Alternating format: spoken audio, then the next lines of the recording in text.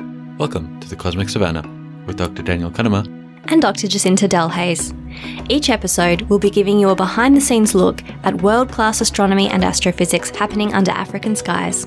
Let us introduce you to the people involved, the technology we use, the exciting work we do, and the fascinating discoveries we make.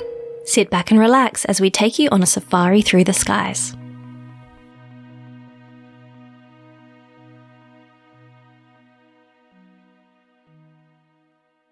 Hello, welcome back to episode 24. Yeah, welcome back. Remotely. Yeah, Dan's still on Skype. How you doing over there? Yeah, all right. Locked in a house with little kids, so if you hear little kids in the background, you know why. Apologies for that. Yeah, and I'm still in my blanket fort, and I have no little kids here, so I just made one. I have no excuse. We've expanded it. Now it's got 2 rooms.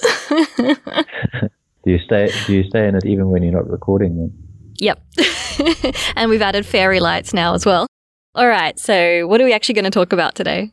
We are joined by Professor Kavilan Moodley, who is from the University of KwaZulu-Natal, who you actually interviewed at the South African Radio Astronomy Observatory Bursary Conference. And he's going to be talking to us about dark energy and an instrument they're building called HIRAX. Yeah, exactly. So, as you said, I was at the South African Radio Astronomical Observatory, SARAO, Bursary Conference in December last year, at the start of December, which was held in Durban, which was really great to go visit because I haven't had much of a chance to explore South Africa yet, just Cape Town and a few other places. But so Durban was really cool. And it's more or less like the South African national, annual conference of radio astronomy. And so there's radio astronomers there from all over the country. So it was a great opportunity to get some interviews with some people not from Cape Town. And Kavi is one of those. He's the professor at the Department of Astronomy, UKZN. And yeah, he's one of the people leading the charge in building a new telescope called HIRAX. You know, we've spoken a lot about Meerkat. We've mentioned a couple of the other instruments which are happening in the SKA. But in addition to Meerkat, there are these other instruments which are also getting built, which have different little niches that they work in. They work in slightly different niches. They look at different things in space and different frequencies, different wavelengths, and have different science cases. So this is one of those different instruments which is also going to be built in South Africa. Yeah, so it'll be made of 1,000 dishes, and they're each going to be 6 meters in diameter. And HIRAX stands for the Hydrogen Intensity and Real-Time Analysis Experiment. So another contrived acronym from astronomers. It's also quite a fun one because if you don't know what a HIRAX is a little, well, it's not a rodent, but you can think of it as a rodent. It's a little thing which looks a bit like a bunny but doesn't have long ears. It's brown and they exist here in South Africa. They run around on rocks and on mountains and things, and they're very sweet, and we call them dussies, but their proper name is a HIRAX. Yeah, and it's a super cute logo with a little dussie on it. For those from Australia, it kind of looks like a marsupial, even though it's not, like a little quokka that's on only on all fours and doesn't stand up. So that's how I would describe it. We'll put a picture on our website. The other thing that is always said about a dussie or a HIRAX is that its nearest relative is an elephant. It goes all the way back on its own branch, all the way back to the common ancestor of the elephant and the HIRAX, which is pretty strange. That is strange. The dussie can be found in the Karoo, and the Karoo is where the telescope is built. So we're looping back to astronomy there. Yeah, and then as you said, 1,000 of these little dishes, and they're 6 meters across, so they're not as big as the Meerkat ones, which are 13.5 meters across, and they're also a lot simpler. So they don't have the same demands in terms of the surfaces or the instrumentation, and that means that it's a very cheap experiment to build, and we can build thousands of these things for a fraction of the price of a Meerkat dish. Yeah, exactly. But it's not built yet, just like the SKA is not built yet. There is a prototype that's somewhere near Johannesburg, I think. In Hartbeespoort. Yes, the original radio astronomy observatory in South Africa was in Hartbeespoort, which is just outside Pretoria in South Africa. And there's a large radio dish there, but now there's the prototype for HIRAX also sitting there. And that's just to test the instruments, try and get a concept together of what it's going to look like, and then use that to try and raise funding to actually build this thing.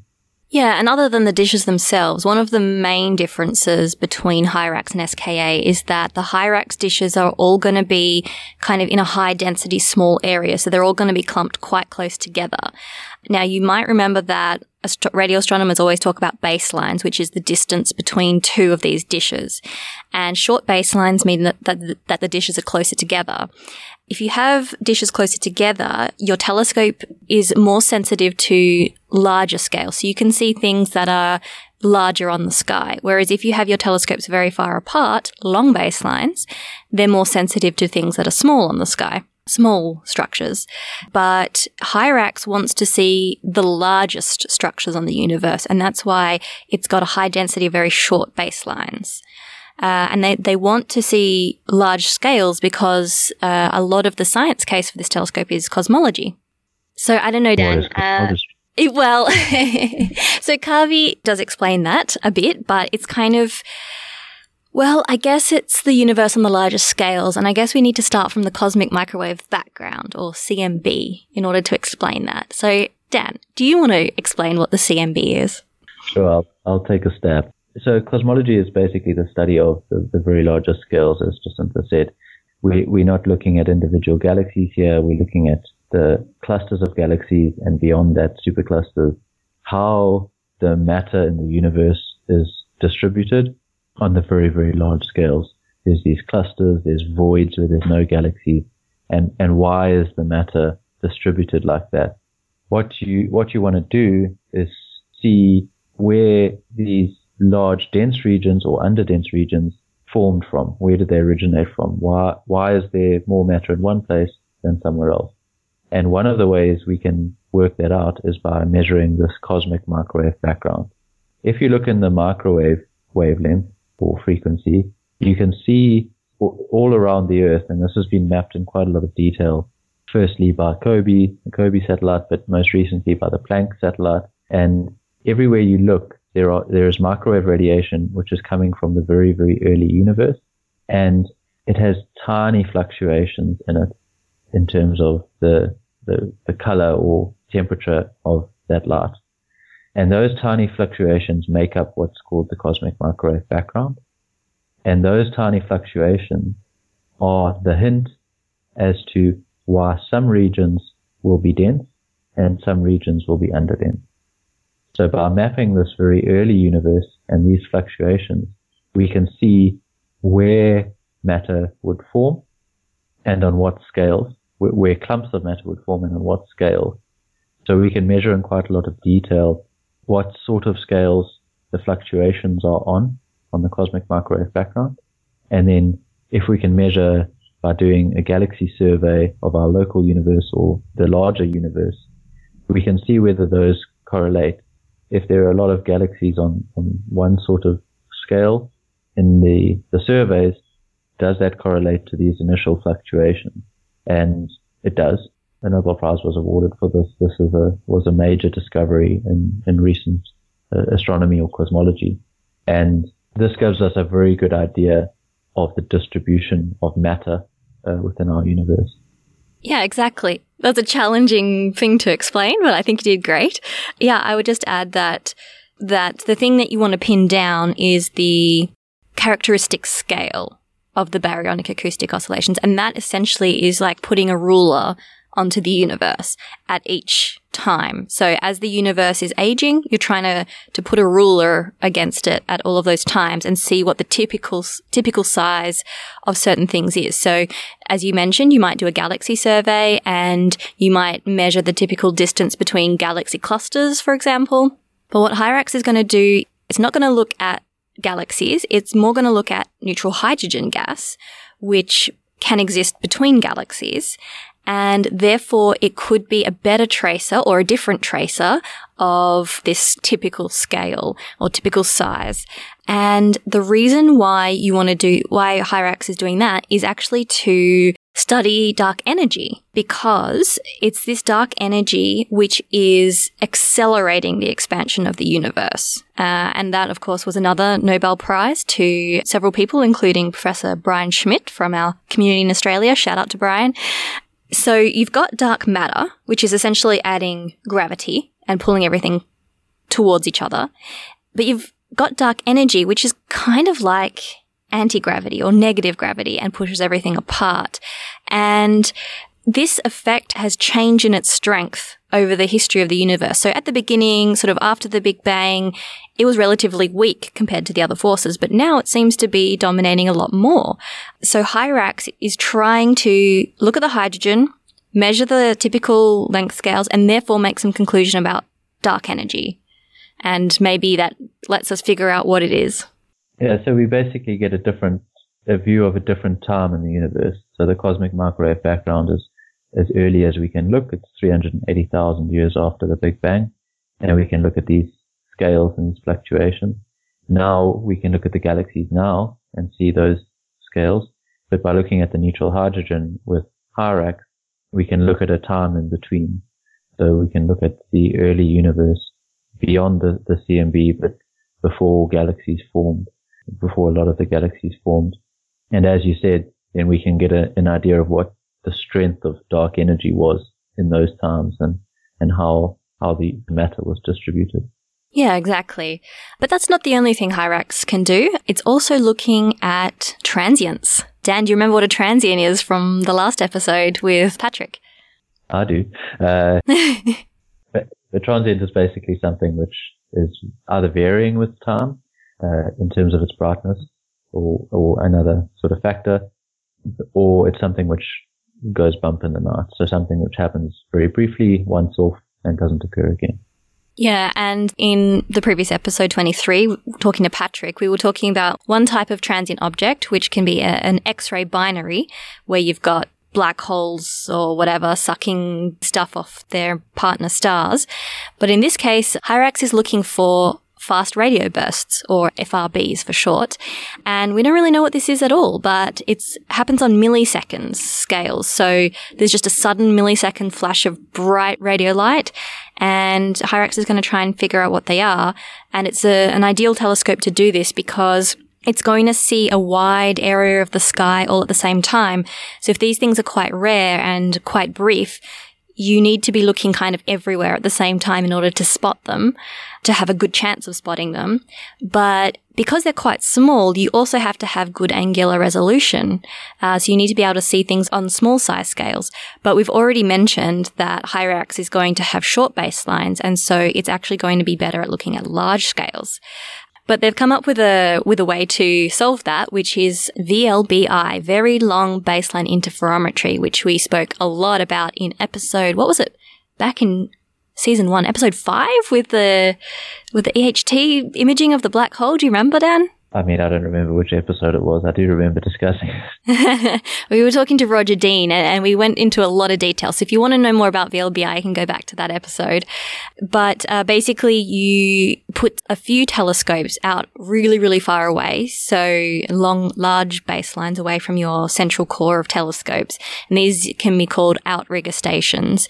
And that gives you the ability to see these shorter spacings on the sky. And so you've got a better chance of picking up these FRBs and to localize them, which means to figure out exactly where they're coming from, because some telescopes can see them, but say, okay, it's coming from somewhere in this area. And with HIRAX, you want to be able to pinpoint exactly where in that area it's coming from. And that's going to give you a better chance of figuring out what's causing it.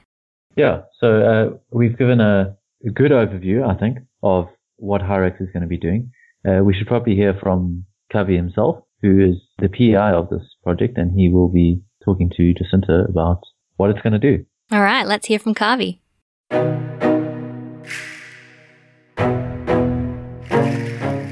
With us now is Professor Kavi Moodley from the University of KwaZulu-Natal. Welcome, Kavi.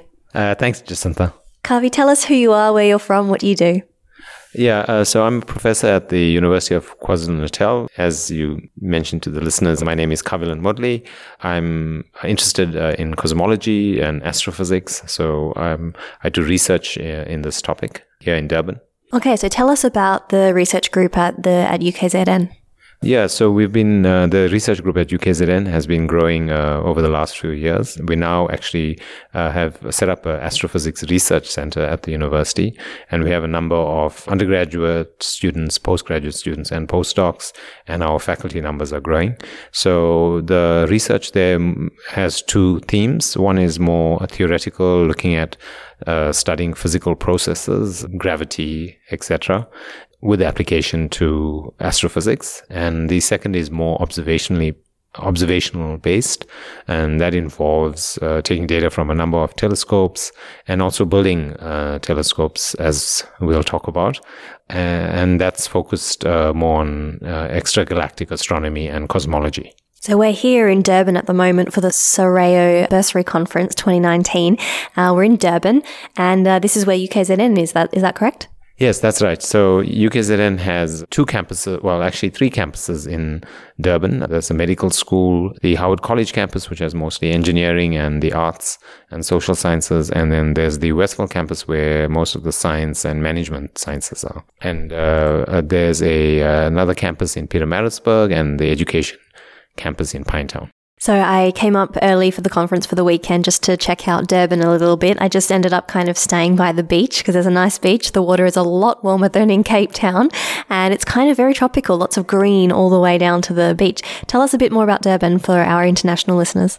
Yeah, Durban is fantastic. The weather is great all year round. There have been many reviews that have awarded it, one of the best destinations, including CNN and, other websites. Water is warm, so you can swim all year round.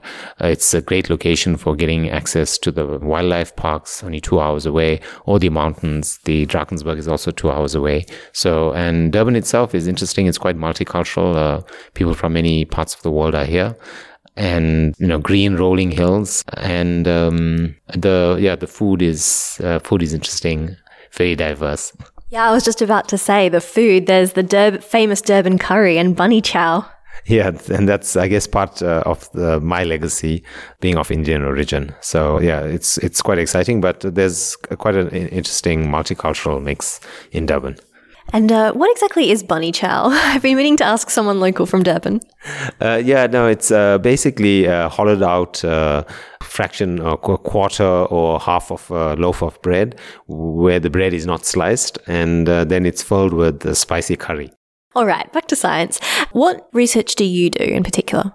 So my primary research interest is in cosmology. I've worked on the cosmic microwave background. I still work in that area. And more recently, I've moved into working on cosmology from using radio observations, generally trying to understand what the universe is made of, these mysterious components of dark matter and dark energy, and just how galaxies form and evolve. What is the difference between astronomy and cosmology? I guess maybe just terminology. Astronomy is interested in probably a wider variety of phenomena in the universe, and one would say it incorporates cosmology, because cosmology is the study of the universe on the larger scales, including the large-scale structure that we see, the cosmic microwave background, and a variety of other probes. Astronomy extends to studying stars, planets, galaxies. So one could say that astronomy covers scales that are much smaller than we study in cosmology. Right. And so as part of studying this cosmology, is it correct to say that you are helping in the development of something called the HIRAX telescope? Yes, as alluded to earlier, HIRAX is a project we are driving here out of UKZN. It has a number of partners in South Africa and international partners. The goal is to build a radio interferometer array. So that's a collection of roughly 1,000 dishes that are 6 meters in diameter. And unlike Meerkat or other radio interferometers, the HIRAX will be a very compact array rather than the dishes being spread out. And the idea there is that you have a lot of sensitivity to large scales, which you need to map out the large scale structure in cosmology. First of all, tell us about the name HIRAX. Yeah, so the name HIRAX, so it's an acronym for the Hydrogen Intensity Mapping and Real-Time Analysis Experiment. It was cleverly devised because it's the Latin name HIRAX, spelled with a Y, not an I, refers to the rock Dassey, which is a resident of the crew, like the meerkat is. And so HIRAX will be located in the cruise site. So a HIRAX is a little animal? Yes, actually related, its closest relative is the elephant. Oh, really? But it's a tiny little animal, isn't it? Yeah, one would think that it has relatives which are more furry. So you've said that this is 1,000 dishes in the Karoo, near the SKA site. Yes, it's about 15 to 20 kilometers. And currently we have actually funding up to 256 dishes, but we're planning to expand to 1,000 dishes. How is it different to the SKA? The SKA has different scientific applications. Since we're interested in cosmology, in particular, we're trying to map out the hydrogen in the universe, but not on scales of the galaxy, but on much larger scales. We're looking for a signal that's on scales 100 times larger than the typical separation between galaxies. So to get sensitivity to very large scales, we need to have a very compact array. Conversely, if you want to discover things on very small scales, you have very long baselines, or you put your dishes far apart. And that's what the SKA and Meerkat are aiming to do. Right, so Meerkat and the SKA are going to excel in sort of higher resolution stuff where you're looking at smaller scales, smaller objects, whereas HIRAX is just to see huge, large-scale stuff. Is that correct? Yes, that's right. The volume that HIRAX will map out in the universe will be significantly more than many of the surveys that will be undertaken by Meerkat or the SKA. All right, and what are the main science goals of HIRAX? The two leading science goals, the primary one is, of course, dark energy. And the idea is to use the distribution of hydrogen in the universe on the very largest scales to map out a feature called the baryon acoustic peak. And that's a characteristic scale. As I mentioned, it's quite large compared to the size of galaxies, 150 megaparsecs, so around about 450 million light years. To do that, we need large volume we need to map out a large volume in the universe. Once we measure the baryon acoustic feature, that gives us a unique length scale, which we can then track over time because we measure the hydrogen at different frequencies. And with that length scale, we can then set a constraint on dark energy. So this is essentially a big telescope to study dark energy. Yes, that's right. Yeah, that's its primary goal. Because we are a compact array, another important application of the telescope will be to discover transient phenomena, and in particular, fast radio bursts, which are a hot topic at the moment, and pulsars. Okay, so what's a transient and what's a fast radio burst? So a transient is an object in the universe that appears for a very short time. Fast radio bursts, for example, are very bright flashes in the radio sky, as bright as some of the other objects in the radio sky. And they only last for a very short duration, maybe a millisecond. Until recently, we've only had a handful of detections of these fast radio bursts, mainly because you need to cover a large area of sky and you need a broad band to detect these objects. Recently, telescopes like CHIME have changed that, and we're now detecting hundreds of fast radio bursts. So HIRAX will be well positioned to detect lots of fast radio bursts in the southern sky because it has a large collecting area and it has a large area it surveys on the sky. Are there any theories as to what could possibly be causing fast radio bursts? Yes, there's many theories out there. In fact, at one point there were more theories than there were actual detections of fast radio bursts. It's pointing to some energetic event in the universe, probably the collision of or the merger of two massive stars is one theory. There's a vast number of models out there, and collecting more data will help us to narrow down the range of models that we see. So HIRAX will hopefully help us figure out what is causing these things, right? Yeah, and I think a key advance that we'll make with HIRAX, which other projects are also attempting, is to try to localize these objects. Currently, it's difficult to simultaneously survey a large area on the sky and then have good angular resolution to pinpoint where they're coming from. So typically, the localization of these FRBs could, in the region where they detected, they could be, hundreds of galaxies. So what HIRAX is is planning to do is to have very long baselines, which give us higher resolution. So we plan to build small outrigger stations of about 8 dishes and place these, working together with partners in other African countries at remote sites in these partner countries, and then do long baseline interferometry with these signals. That'll allow us to detect these FRBs and simultaneously localize them to within the galaxy, not just in a particular galaxy, but within us, for example, a spiral arm in the galaxy. Okay, so you have HIRAX, which is a lot of dishes close together so that you can see large-scale things, but also you want some telescopes associated with HIRAX much, much further away from this compact central region so that you can do very long baseline interferometry, as you've said. And so therefore you can also see smaller details, therefore you can localize, so find out where the burst is coming from. So which of these partner countries throughout Africa will potentially have some of these outrigger stations of telescopes? Yeah, we're in discussion with a number of interested partners. Currently, the most advanced partners are Rwanda and Botswana. We've also in discussion with people from Namibia, Mauritius, and potentially Mozambique and Kenya.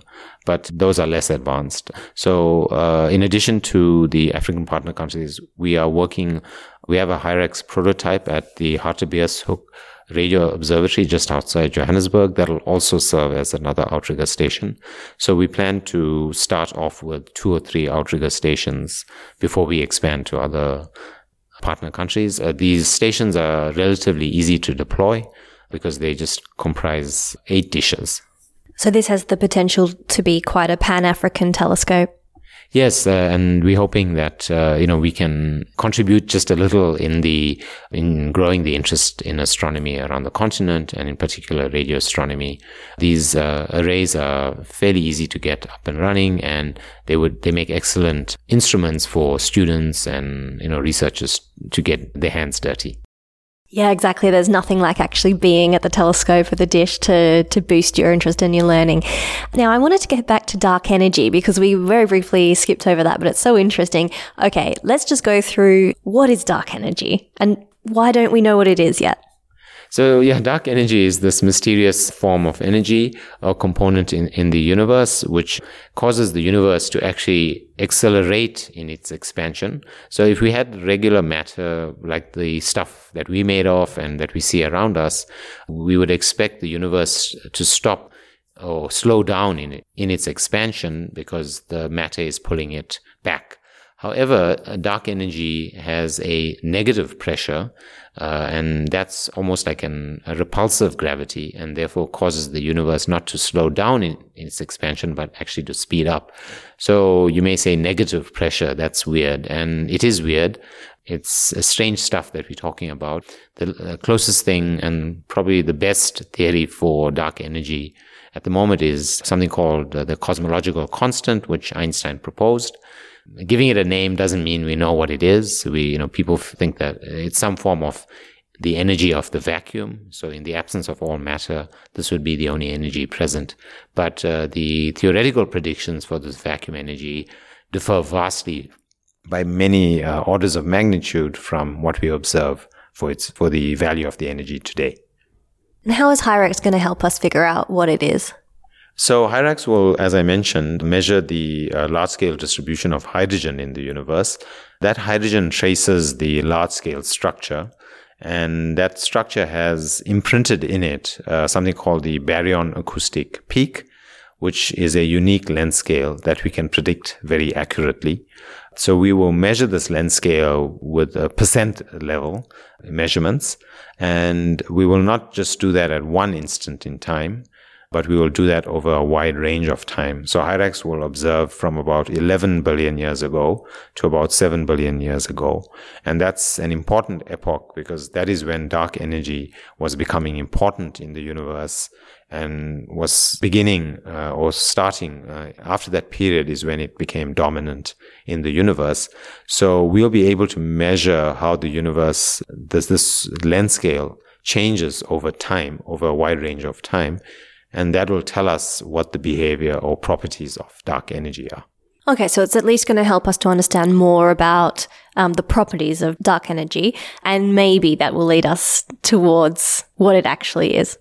Yes, in particular, I mentioned the cosmological constant. That has a fixed equation of state, which is the ratio of the pressure to the density, and its value is -1, so it has negative pressure. What we are hoping to do is to determine if there are deviations from that equation of state. So if the ratio is not -1, that would point to very interesting new physics. Oh, lots of mysteries that HIRAX will help us solve. When can we expect this telescope to be ready? So at the moment, we are putting out a tender or bid for dishes for the telescope. So that'll be early next year. And we hope to, by the end of the year, have, after testing these dishes, install them at the Karoo site in South Africa. Great. And do you have any final messages for listeners? Yeah, I think, I'd like to direct the message to the young people out there who are fascinated by science and astronomy. Certainly pursue your passion, and, it's a hard journey, but don't give up, and, you'll be rewarded for it. Wonderful. And if people want to find out more about you and your research group and HIRAX, where can they go? You can look up the Astrophysics and Cosmology Research Unit, ACRU, which is at UKZN. We have a website. HIRAX also has a website, which is hosted at UKZN. So it's HIRAX.ukzn.ac.za. And can we find you anywhere on social media? We have an active social media presence through our research unit. So certainly if you look for ACRU on Twitter, Facebook, you could catch up with me indirectly through those social media platforms. Thank you so much for speaking with us today, Kavi. It's great to catch up with you as always. Thanks very much, Jacinta, and I hope you have a good day.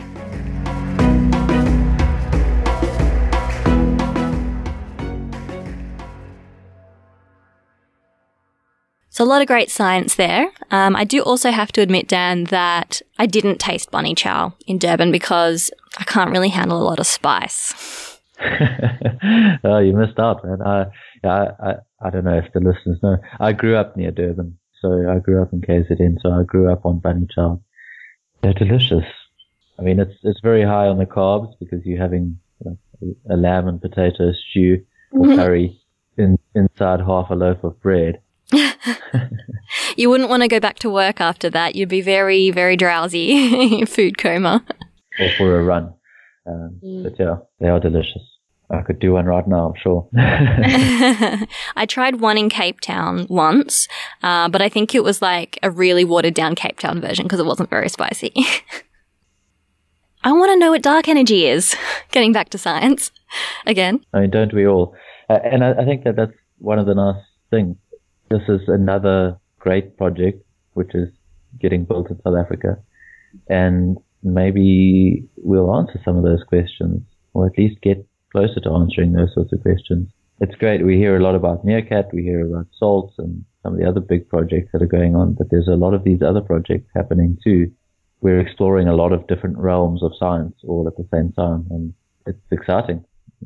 Yeah, definitely. Lots of different things. It was a bit refreshing to talk about radio astronomy. That's not Meerkat, even though love it. There are other instruments out there. Well, all of that talk about bunny chow, I kind of want to go and get some lunch now. Yeah, me too. All right. Thanks for joining us again, and we hope you'll join us on the next episode of The Cosmic Savannah. In the meantime, you can visit our website, thecosmicsavannah.com, where we'll have the transcript of this episode and related links. You can also follow us on Twitter, Facebook, and Instagram at Cosmic Savannah. That's Savannah spelled Savannah. Thanks to Sue-Marie Hatting, Brandon Endelbrecht, Lynette Delhaize, and Tabisa Ficalepi for social media and transcription assistance. Also to Mark Olnut for music production, Giannis Brink for astrophotography, and Lana Sarai for graphic design. We gratefully acknowledge support from the South African National Research Foundation, the South African Astronomical Observatory, and the University of Cape Town Astronomy Department to help keep the podcast running. You can subscribe on Apple Podcasts, Spotify, or wherever you get your podcasts, and if you'd like to help us out, please rate and review us and recommend us to a friend. And we'll speak to you next time on the Cosmic Savannah.